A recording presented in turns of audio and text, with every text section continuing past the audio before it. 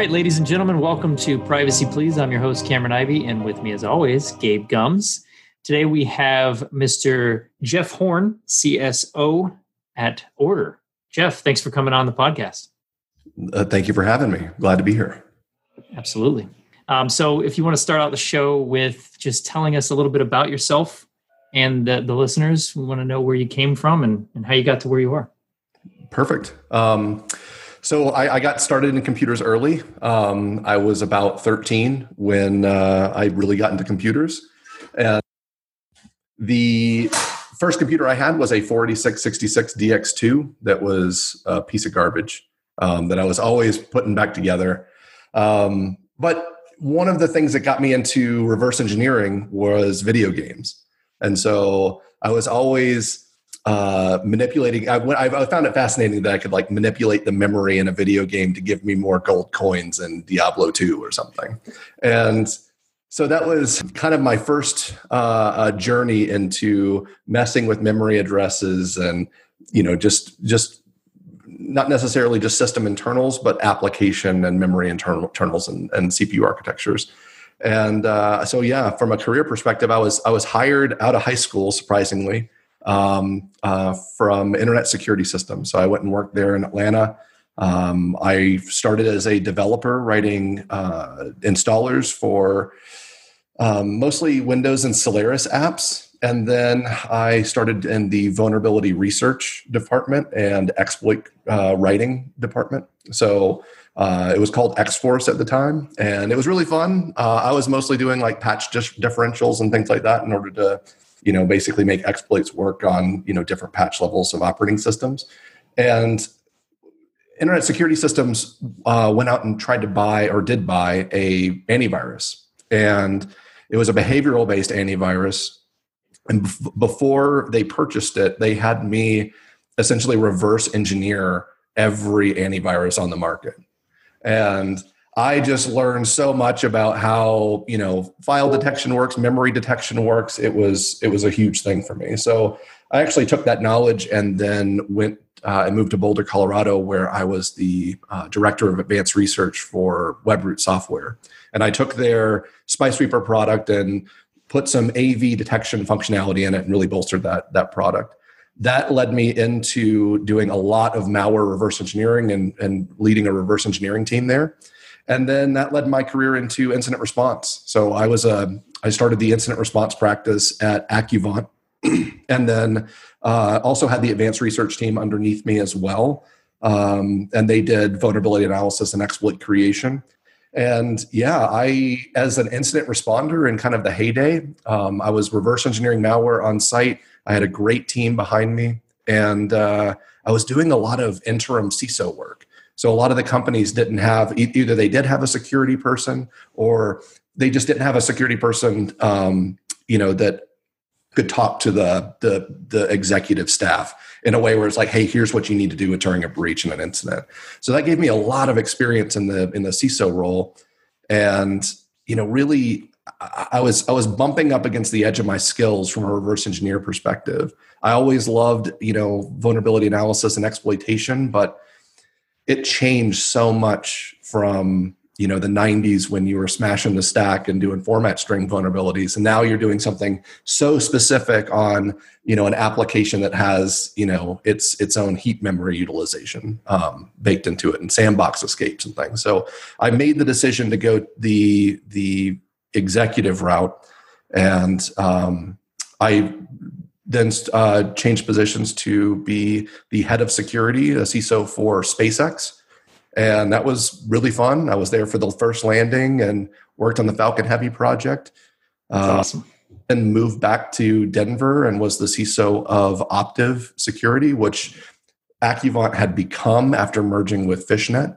And then after doing that for about 3 years, I was a CIO, CISO of a small defense contracting firm that worked specifically with the United States intelligence community, working on exploits and malware capabilities, and then moved on to Ordr as the chief security officer, protecting IoT devices.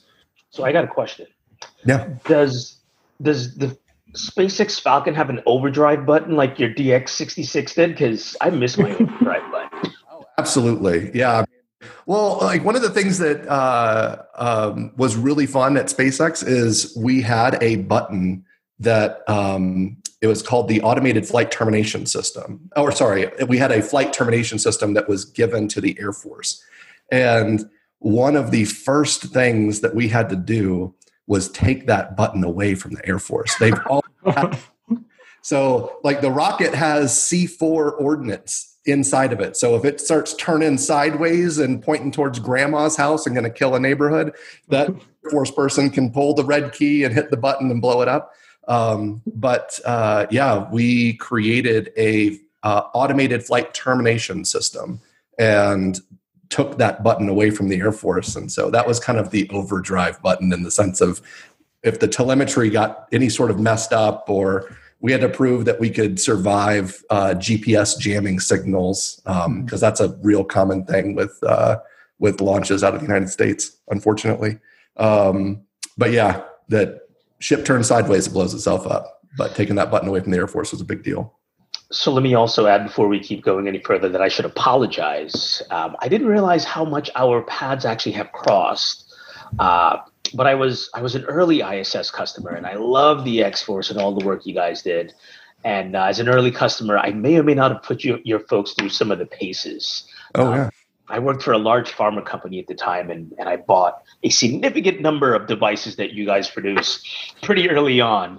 And some of them were, as early technology goes, yeah, you put them through the paces, you put them in a big environment. I may have given you guys hell for a year or two, but I wrote some significantly large checks in return. So thank you so much. I mean, I worked predominantly on the Real Secure product. Yeah.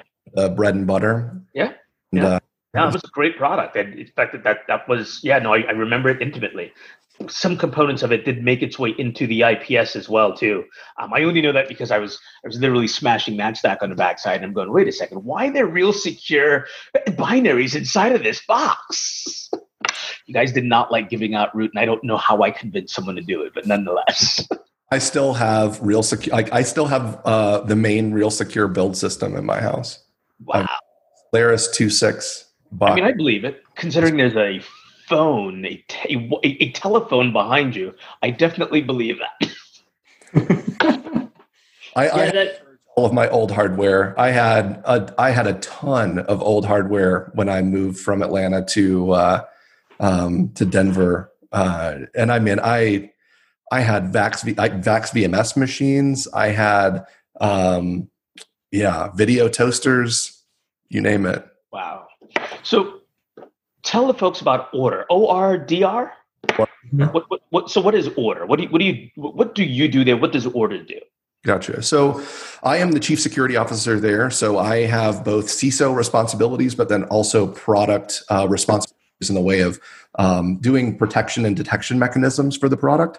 But really what Ordr does is it is a device that you can put into a span or tap mode that passively listens to the network and then gathers all of the connections through span or tap and does device discovery on all of the transactions. So it tries to determine an IP like layer 2, layer 3. So an IP and MAC with this type of communication chain means that it is a Vigilon camera. And so one of the really cool things is IoT devices, or we have a lot of medical customers as well. So like IoMT devices, their communications are extremely deterministic. So, in that regard, you can apply almost the basic level AI or machine learning, in order to really start categorizing things as like, hey, this looks like a camera, this looks like an MRI machine. And that's exactly what Ordr has done. So, not necessarily just for medical equipment, but for millions of devices, we have classifiers that just passively over the wire can identify, some OT devices, point of sale devices, cameras, you name it. If it communicates on the network, we probably have a device classification for it. And I guess the real play is first building a real-time asset inventory, because you can't protect what you can't see. Right. And you can't manage what you don't know about. So building that real-time asset inventory, I think, is kind of the foundation of the product. But being able to apply micro-segmentation rules to particularly IoT devices is kind of that real sweet spot, in the sense that, somebody brings in an iPhone that doesn't meet, certain security parameters, you can isolate that into a, guest network that only talks to the internet. And subsequently, if you've got 30, a Vigilon cameras, and you bring a new one into the facility to look down a new hallway, being able to identify that in real time passively, and then apply the same segmentation rules so those things aren't open to the wide network, they're on their own segregated VLAN or subnet, is really important from like a IoT protection story. But yeah, you got to get classification right. And I will also just add that from a scan versus passive perspective, I mean, you know this, Gabe, with the history of internet security systems and internet scanner. Some of these devices, if you hit them with just even the they're going down. Well, if you hit them with just the simplest scan, they just might fall over. Yeah. And so being able to do this passively over the network is absolutely key. Yeah. I also don't want you, I mean, you mentioned medical devices. I don't want you passively scanning anything while I'm a medical device at all. Don't do that.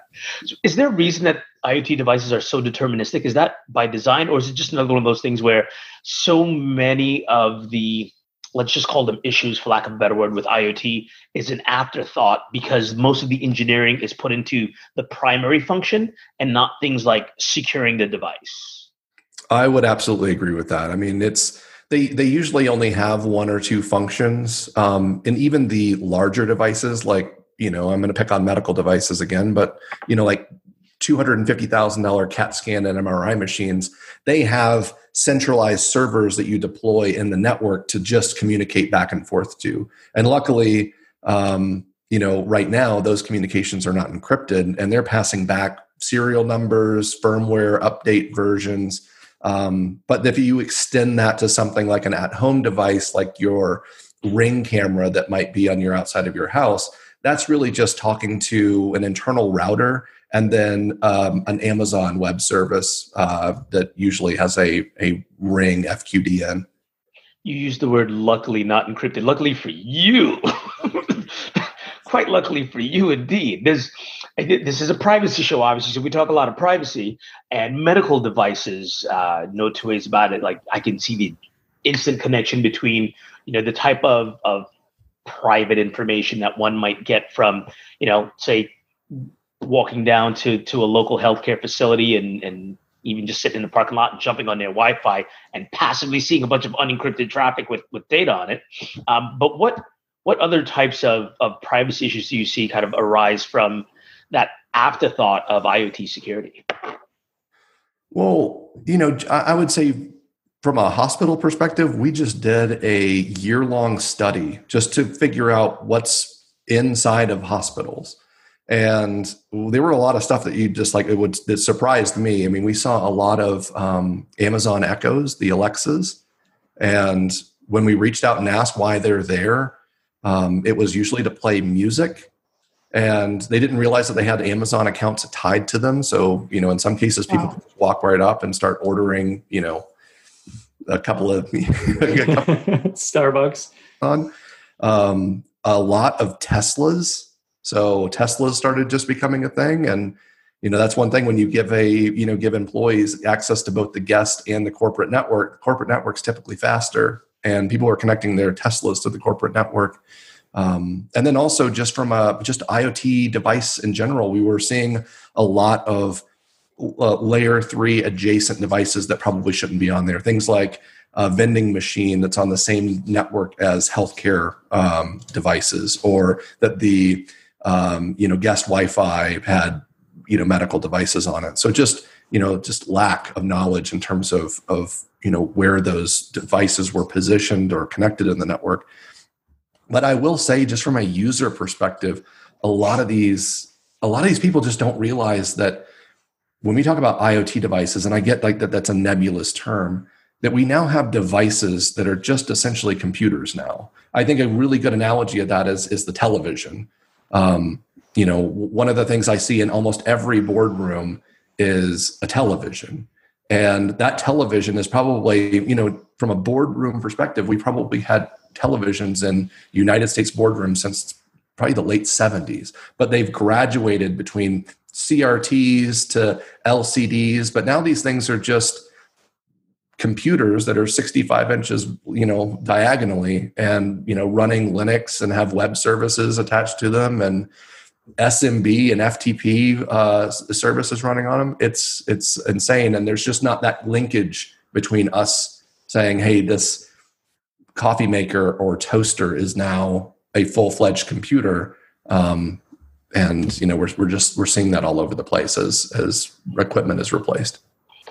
Is there a legitimate reason for my toaster to be on the network? I mean, again, from a privacy perspective, like I get the convenience version of it, but do I really need to have this many interconnected devices on the network? I would argue no. I mean, I love devices, right? And I'm a techno guy. Like I love, getting the new stuff. But I mean, if I have to install an app on my phone to figure out when my toast is,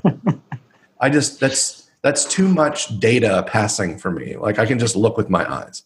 We're talking about people that literally want to go completely like app crazy inside their home. I mean, if you need an app for your toaster, you might need to look elsewhere for some help. Well, I have an Ordr sensor here at home, and I plugged it in, and I've got I've got a bunch of devices, Sure. and I played a little game with myself where I was like, how many devices do I have really? And so Ubiquity network here, and I look at my DHCP leases, but there was a big differential. I thought that I had between 55 and 60 devices, and I actually had 73 devices in my network. And where were the other 20 odd hiding? So, a couple of them. I've got some Kindles that are just laying around that we upgraded Kindles, and I went on and I actually powered them on. I had a Samsung Gear watch that I haven't worn in like 4 years that was sitting in a closet. But yeah, there was definitely a difference between what had a DHCP lease at the time of me looking at it, and then devices that just periodically come in, grab an IP address, send some information out, and then go silent. I have a Samsung television downstairs that actually has 2 Wi-Fi radios in it. And I think that has to do with the Chromecast integration that it has. But yeah, I mean, I just didn't know that my television had 2 radios in it, and that took me a little bit to figure out. That's got to be concerning, with that being eye-opening for someone with your background compared to people that are just normal. I am kind of really into, I will say that spooked me a little bit, just in the sense of like how many devices did I have in my network that connected over the period of a week was just something that I wasn't regularly doing. And I probably should have been doing it. And yeah, so it kind of started an interest in terms of just ambient RF signals near my house. And so one of the things that I've started playing around with is like, have you guys heard of the Hack RF RTL SDR? Sure. Yeah. So I've got like a small little ISMI catcher for cell phones. And I've got a small little Bluetooth radio that I hacked the antenna on. And so now, like, the idea is like, okay, well, what devices are ambiently around me every hour, right? Just poll it. Like, okay, I've got, these devices live in my network, or they are adjacent and inside my neighbors' homes. And I'm just grabbing the ISMI or MAC address, from these things. I also have 2 Wi-Fi radios that are looking for AP probes in order to do some cross correlation, in the sense of like, if I can't catch ISMI, I can see that there's a phone that passed that's looking for like Southwest Wi-Fi AP probes and Starbucks and whatever their home access point is. But yeah, I'm trying to deal with like a 50-foot proximity here. And what I'm interested in are devices, not that I see every minute or every hour, but devices that I see maybe once every 2 days, or a device that I, only see once every week. And one of the things that I was kind of really surprised about was the RF signals that come off of new vehicles' tire pressure sensors. Oh, wow. Literally transmit a code, or they have a serial number that you can tag down to the vehicle itself. So you can have, that's a 2017 Range Rover Sport Supercharged. And it's just, they have five of these tire pressure sensors on, 4 on the wheels and 1 on the spare. Jeff, you're giving me ideas, because I actually have, I've got a small collection of Signal Owls, for those that are familiar with the pineapple products. And before the pandemic hit, I had a couple of little side projects I wanted to start working on. One of them was, again, just from a privacy perspective, I wanted to kind of go around just this small downtown area and see what just kind of passive information I could start gathering. But over time, like just track it over time and see who comes and goes within just like a 2-block radius of this environment based on just some of those things. So I've got a small mesh of those, but now I might just load them up in the vehicle and slowly go drive around and see what I can get. Don't give me any ideas. It's pandemic season. Like, I got nothing better to do. My wife is really into true crime. And so during this pandemic, we've been watching nothing but like true crime documentaries on Netflix. And I'm just putting my technical hat on. I'm like, how would I catch a serial killer? If Richard Ramirez, the Night Stalker, was just like coming at my window every 3 days, how would I catch him? And the answer is the AP probes coming from his iPhone, maybe the ISF, if he's using 3G. And then, his AirPods that he has in his pocket that are beaconing out Bluetooth signals. So, again, give me more ideas. It's actually not a bad idea for a home security system, because I don't have a Ring, because I don't like the idea of exactly. But if I just set up a bunch of Signal Owls on the perimeter of my my home, even, I could see when anyone was, especially at any weird hours of the night. All righty. It's nope. Write it down. Redeploy Signal Owls around perimeter. It's happening. Yeah. What else can we glean from these devices that are connected to our bodies? And I too have some Garmin devices. What are these companies really gathering on us? Because a lot of these things are now they're also now connected to these, I'll call them SaaS platforms, because you can log into them, you can log into your apps, and you can track your heart rates, you can track everything. You can see how many miles you ran today. The incline. Apple Watch. Yes. The mother of all IoTs. Yeah, my wife loves her Apple Watch. I've not owned one. I've had that little Galaxy Gear that I wore like 3 times, but yeah, the amount of data that comes from those things is starting to become jaw dropping, because they have several they have GPS functions. They have several accelerometers and gyroscopes on them. They can tell just through learning on how people wear them, what activities they're doing. So, the Apple Watch and the Fitbits out there and the Garmin watches, they'll tell you if you're like, hey, you're hiking right now, or you're on a row machine, a stationary, cycle. Mm-hmm. So, you can use your imagination on what other data they can probably capture if people are, wearing those devices. But they do pose kind of a privacy concern, because those things are, you've got to be aware that your heart rate's going to the cloud. If all of a sudden you have, some sort of cardiac rhythm, that data is not just sitting there on your watch, telling you, hey, go to the doctor. It's, going up and getting logged. So I know that there's a bunch of privacy stuff that we can probably hash out, but that scares me a little bit as long as it's not protected. Can we dive into that a little more? Yeah. So what exactly do you mean by that? Just for some of the listeners, because, I'm a big Apple Watch person. I use it for tracking calories and steps and all that kind of stuff. So I guess going to what you were just saying, how it can, because I've experienced that before, where I'm actually doing an activity that's not what that activity actually is, but it'll pop up and suggest, hey, are you doing an outdoor run? Right. Or right. It comes from your movements that it's already recognized, even if you're not doing that particular activity. That's concerning. But what does that mean? So is that data actually being sold? Is it being used for something, for apps to promote to you? I mean, I could assume. We're just guessing here in terms of obviously that data is important. You can use it in a number of ways. I am one. I like Apple. They usually are on the kind of the forefront of privacy. So I wouldn't see them going out and selling your telemetry data or your GPS data.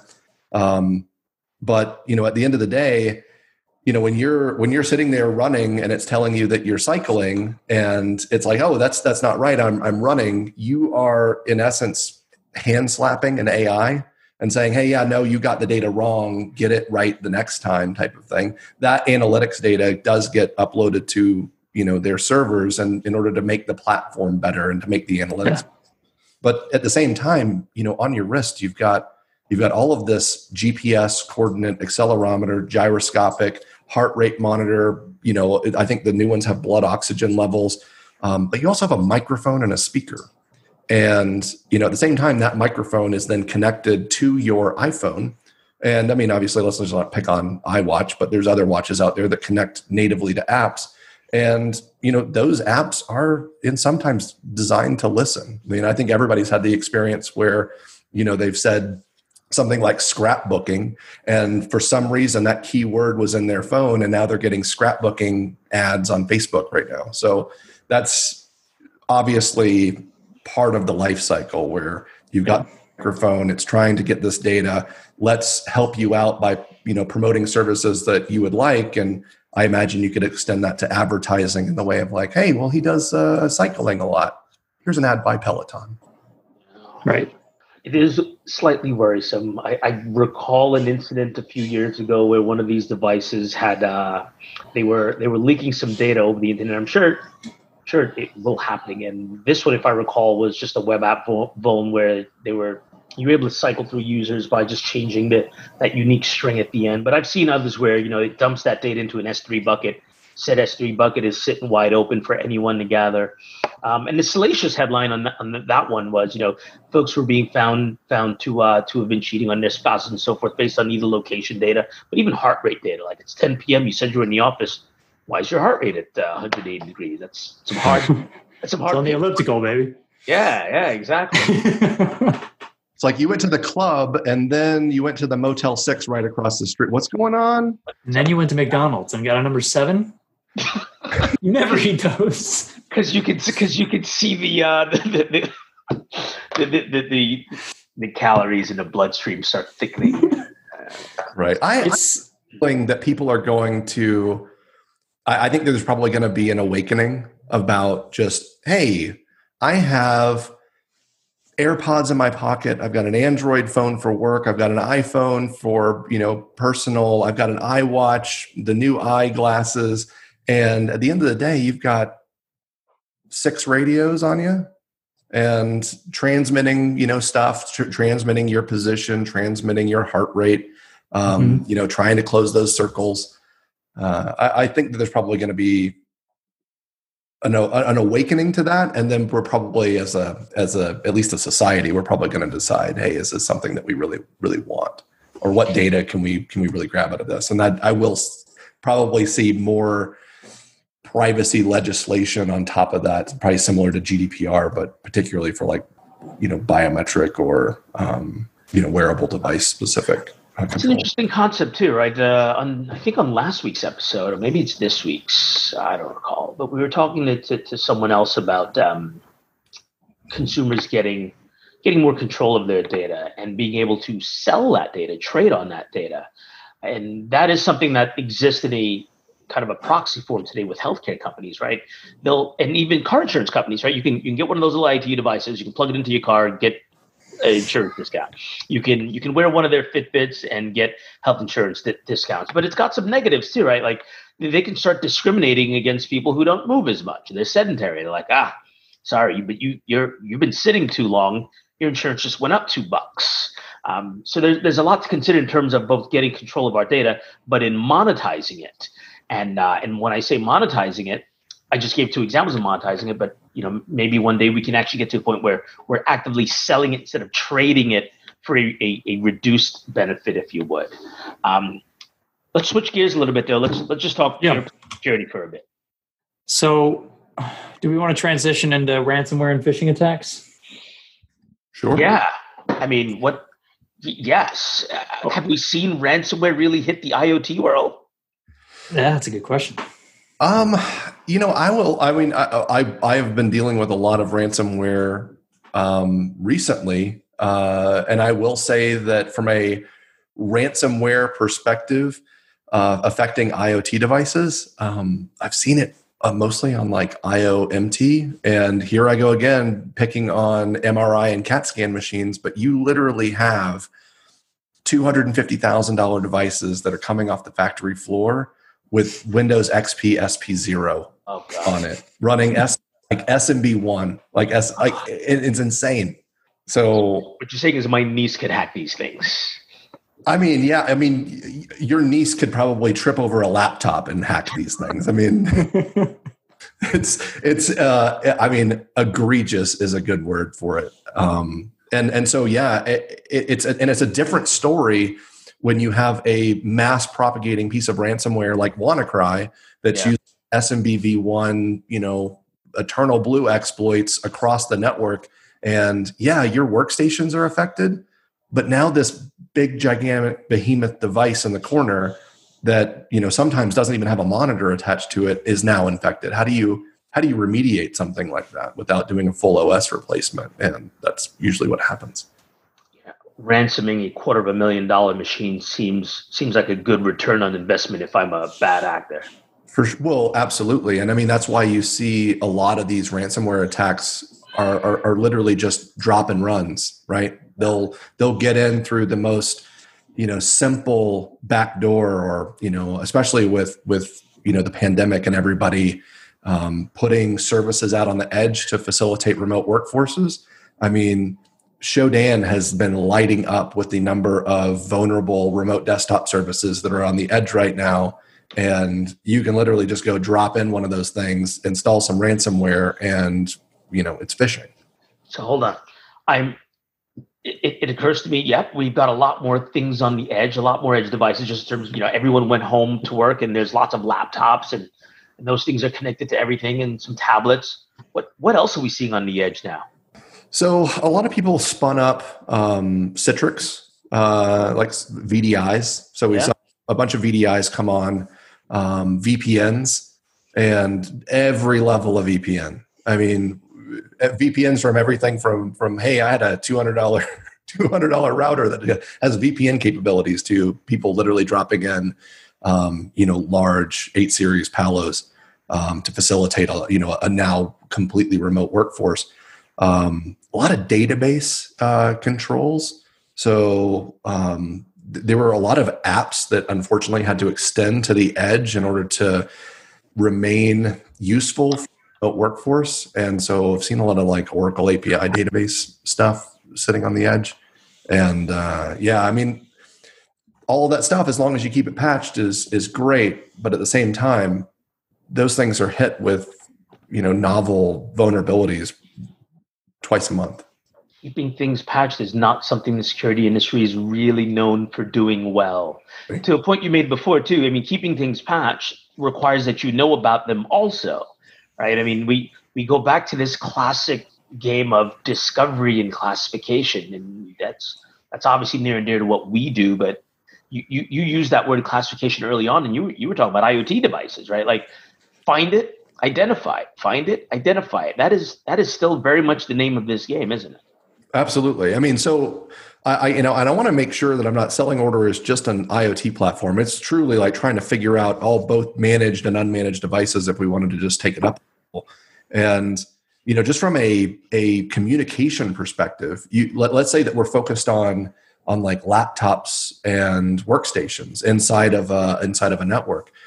You could do something, and we obviously do this as I'm speaking about it, but like let's say that you have CrowdStrike as your EDR tool. You could take all of the machines as passively over the wire and say, hey, well, these are the ones that are actually talking to the Falcon backend. And here's all of the, CrowdStrike can be installed on, Windows, Linux, and OS X. Here are the devices that run those operating systems, and here are the devices that don't have your EDR platform installed on them. So being able to have that kind of deep, granular level of not only what devices you have in your network, but how they're communicating, and are they communicating to the things that we want them to communicate to? It's an easy story to say, oh, well, I shut down the laptop that suddenly just started communicating gigabytes worth of data to, the Republic, like China or something. That's an easy behavioral thing. But when you kind of flip the script and say, hey, well, I've got AV, EDR, I've got CASB tools on this. Are my tools being, essentially entitled properly at a device level? I think that's extremely important as well. Because you seem as guilty as I am of this, but for our listeners, EDR, endpoint detection and response, AV, obviously antivirus, CASB, cloud access security brokers. I'm speaking your language all day long, but we're gonna have to throw up a glossary also for some of our other privacy folks. I am no more acronyms for the rest of the podcast. No. I will only speak in acronyms from here on out. Right. For God's sakes, IT is an acronym. That was a rule at SpaceX. No acronyms, because the military would come in and start throwing around all these acronyms, and people were like, what are you talking about? And all the rules that NASA would give us they were giving us rule books from the late 50s, all filled full of acronyms. So that was a SpaceX mandate. No acronyms. TLA. Fair enough. 3-letter acronyms. So Jeff, there was a recent breach. I think a lot of people are aware of it, around that third-party company, Blackhat. Mm-hmm. I'd love to hear your take on this and kind of just get your opinion on what you think may have happened and who it may have affected and what it really means. Right. Well, I think what they dealt with is, ransomware was involved, right? But it didn't seem like it was debilitating, that they were able to get on top of it, which is, I will say, surprising, given that once you detect ransomware on one device, it's usually not on just one device, particularly if it's on some core piece of network infrastructure and it's spamming stuff out. Typically easy to detect, but I will say in my history, you're dealing with multiple devices. But that being said, these attackers are becoming a little bit more sophisticated, and so what I believe happened, from what I read, was they went in.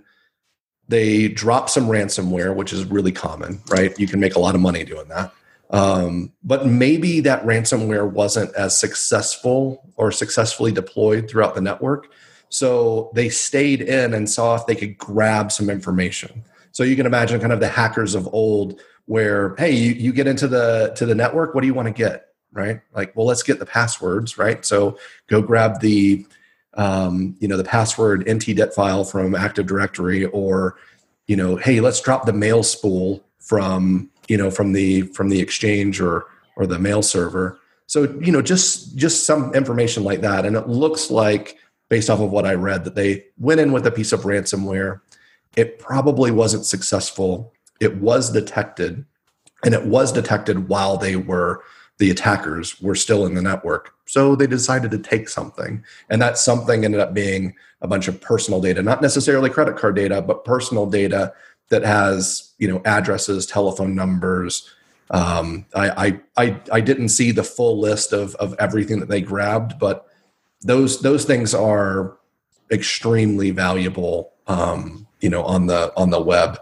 One of the things that I kind of collect, I would say, is breach passwords. Every time they show up on, that used to be Pastebin, but every time that they would show up on like the dark web or some torrent site, I would just go grab them. And, now, I think I'm into the terabytes, like a terabyte and a half of like compressed breach data, passwords, usernames, emails, and those things are incredibly powerful when you can aggregate all of that information and then search it and say, hey, this email address lost 20 passwords over the last 20 years in all of these breaches. And then data like this, in terms of like if it was email or telephone number or address, that data just gets aggregated into those databases for those attackers. And, it just gives them a little bit more mobility to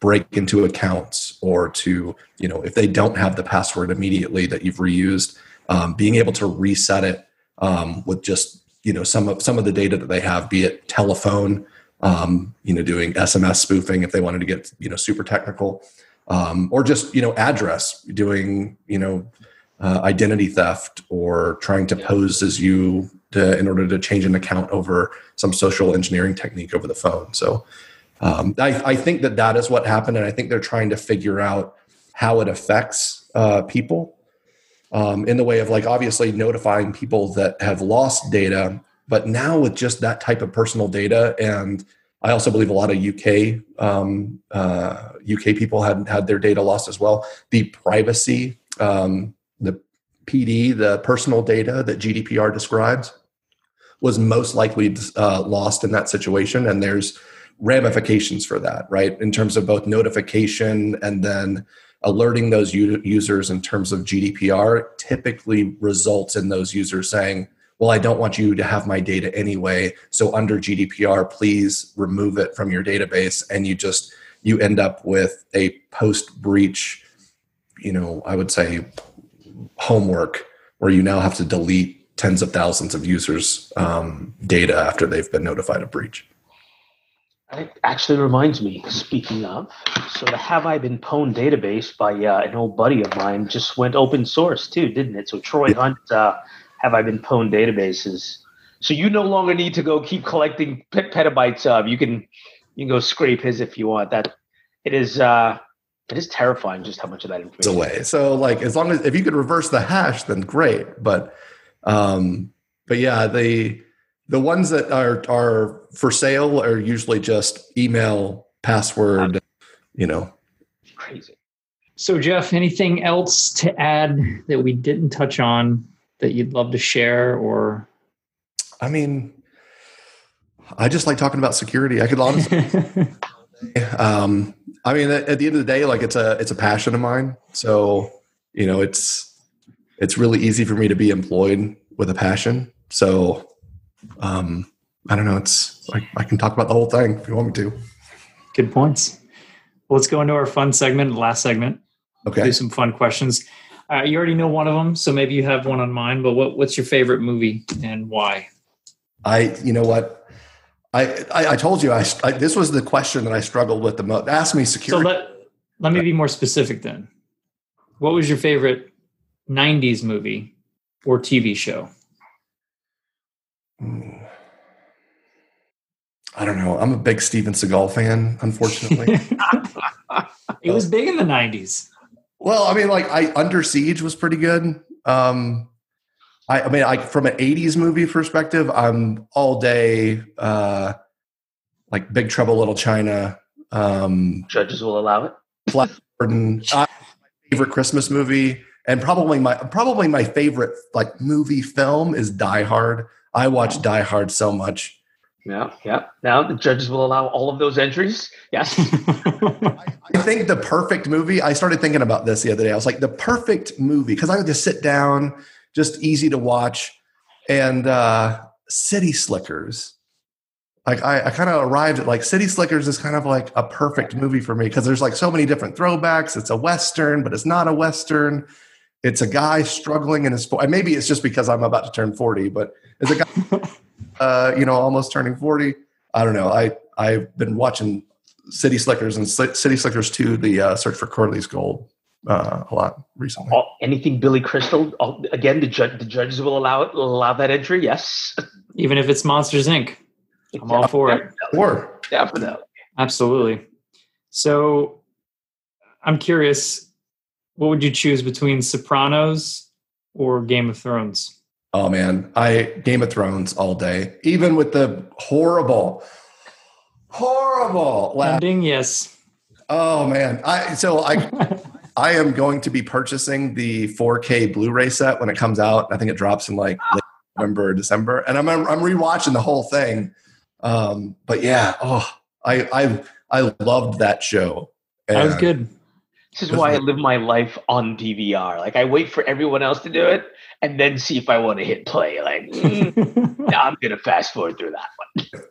Well, they just have so many options, and I fear that the two guys, right? I think they had delusions of that Star Wars franchise in their face, and they're like, we need to like, how does Game of Thrones end? I don't know. I don't want to ruin it for anybody.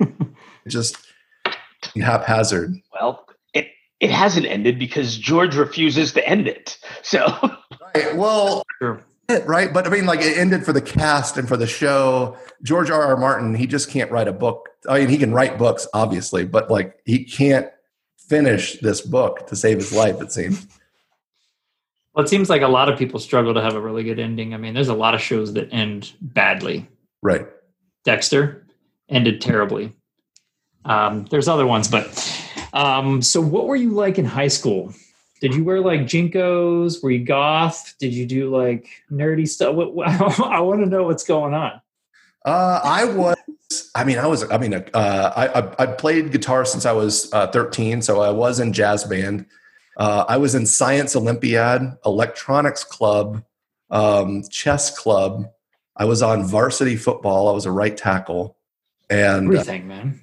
Well, so that was my dad. He was like, oh man, this computer stuff ain't going to work out. So you know. And but I wasn't like goth or anything. Like I remember this. I had an economics class in high school, which was awesome.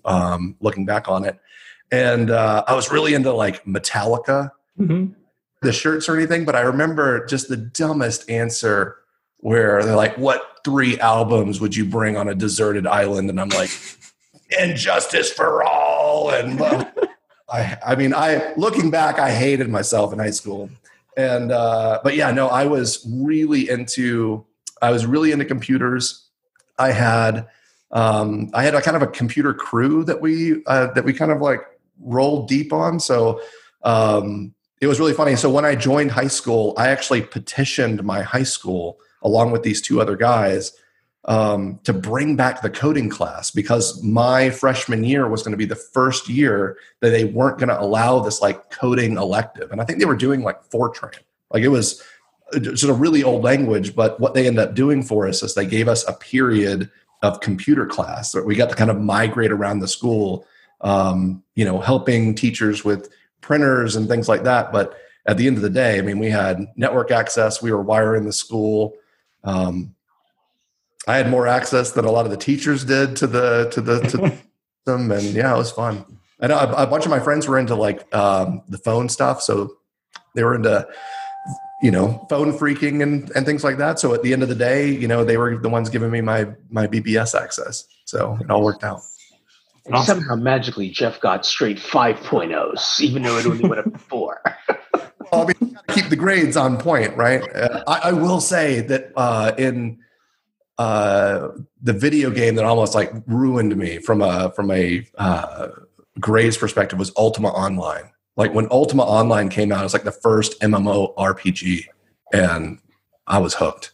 Yeah, it was like that was like 2 years before EverQuest, and I had 2 friends to EverQuest. See, you're a PC gamer? I mean, I've always been a gamer, so like I do play a lot of PC games, but I mean, I've literally owned every console. I mean, and even the consoles like 3DOs, CDIs, Gamecast.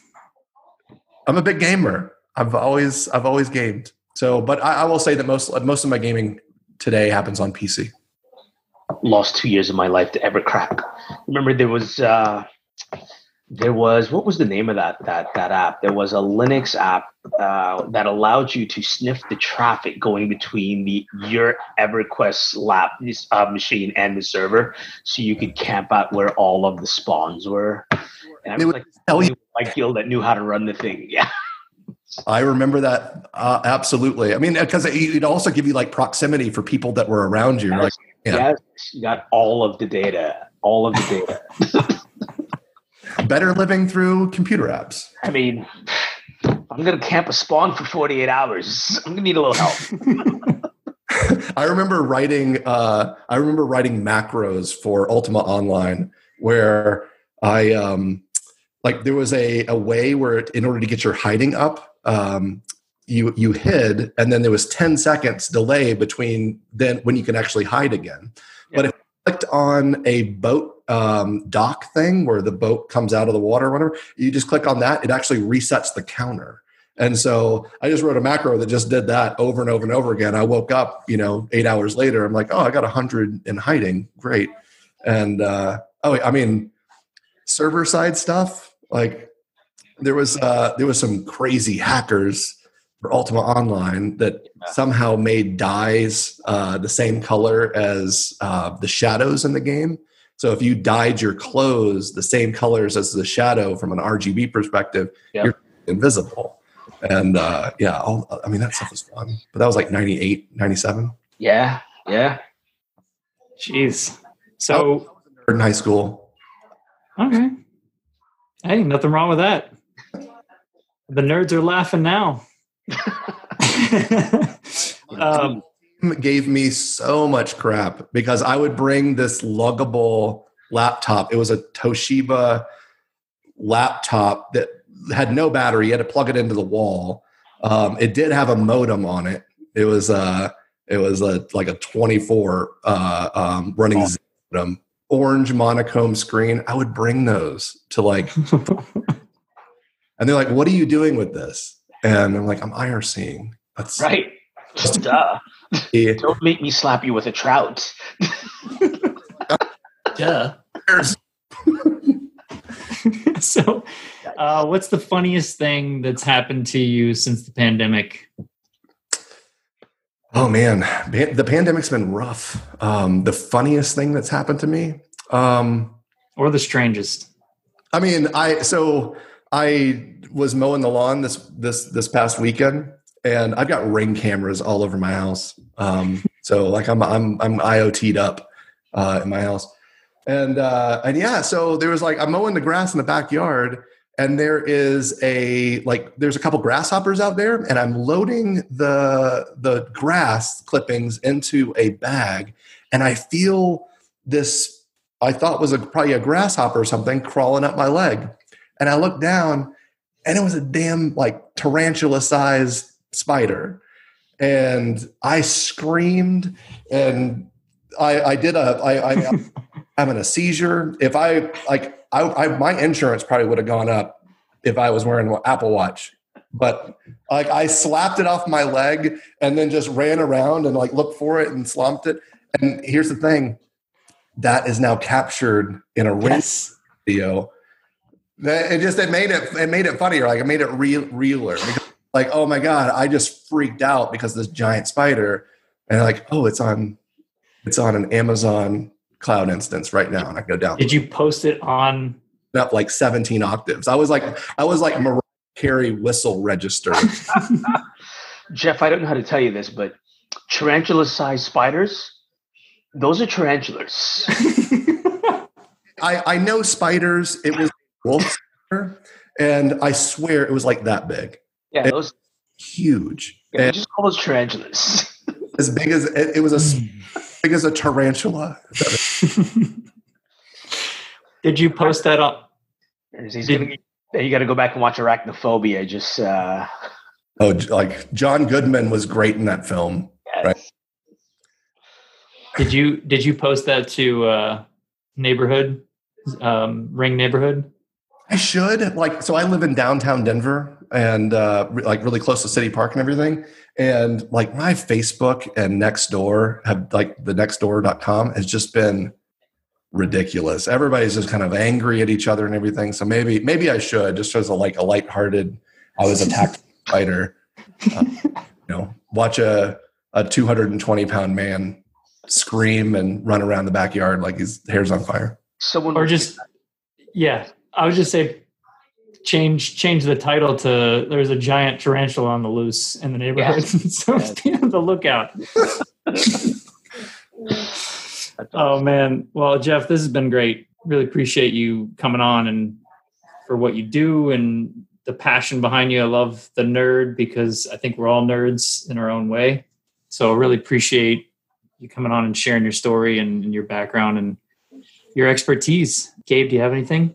Yeah, no, I'll say the same. Thank you so much for coming on. I love having folks that have that level of passion about what they do.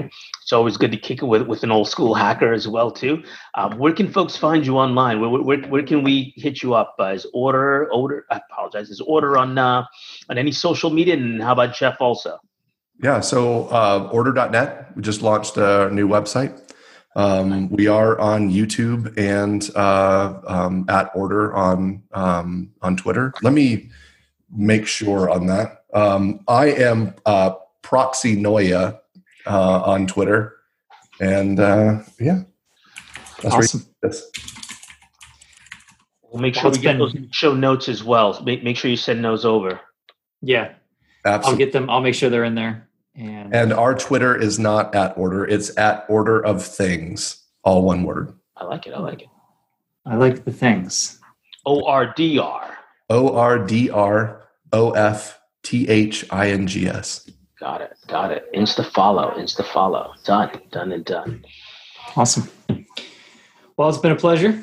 Absolutely. We will hope to have you back on in the future. I would love to do it. I love the podcast format. Well, we'll be able to just call you a recurring guest. We'll just do perfect. That. You just let me know. 80s movies, I'll have more for you. We'll break out our Wi-Fi pineapples. Like I've got in the closet over here. Yeah, Does that phone make calls? I don't. So I have it disconnected right now, just for the webcast or whatever. But yeah, I've got a. It's called an OBS. So it's a voice over IP device that also provides power, and I just have a Google Voice line attached to it. That's awesome. Very nice. For the listeners, it's basically a payphone on his wall in his house. Is that your house? This is my house. This is my office. Awesome. More invaded of privacy because you're not using a background. Thanks. It's awesome.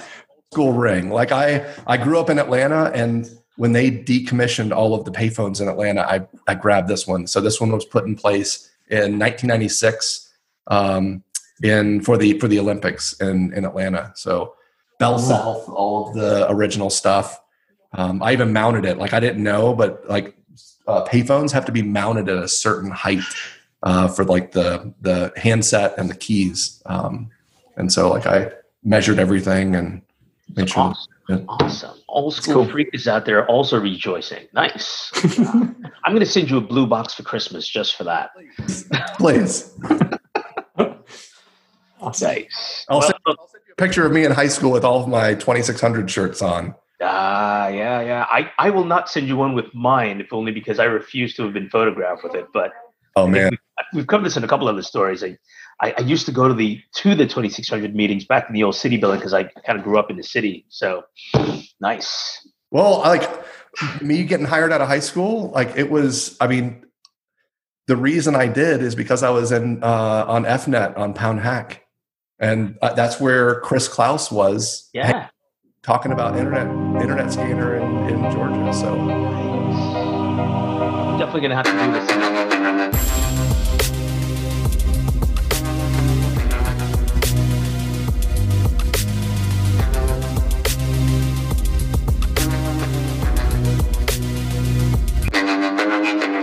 Thanks again for tuning in to Privacy Please. This podcast is brought to you by Spirion, protecting what matters most. Join us next week and every week as we delve into the intriguing world of security and privacy. You can email us at privacyplease@spirion.com and hit us up on our Twitter at privacyplspod.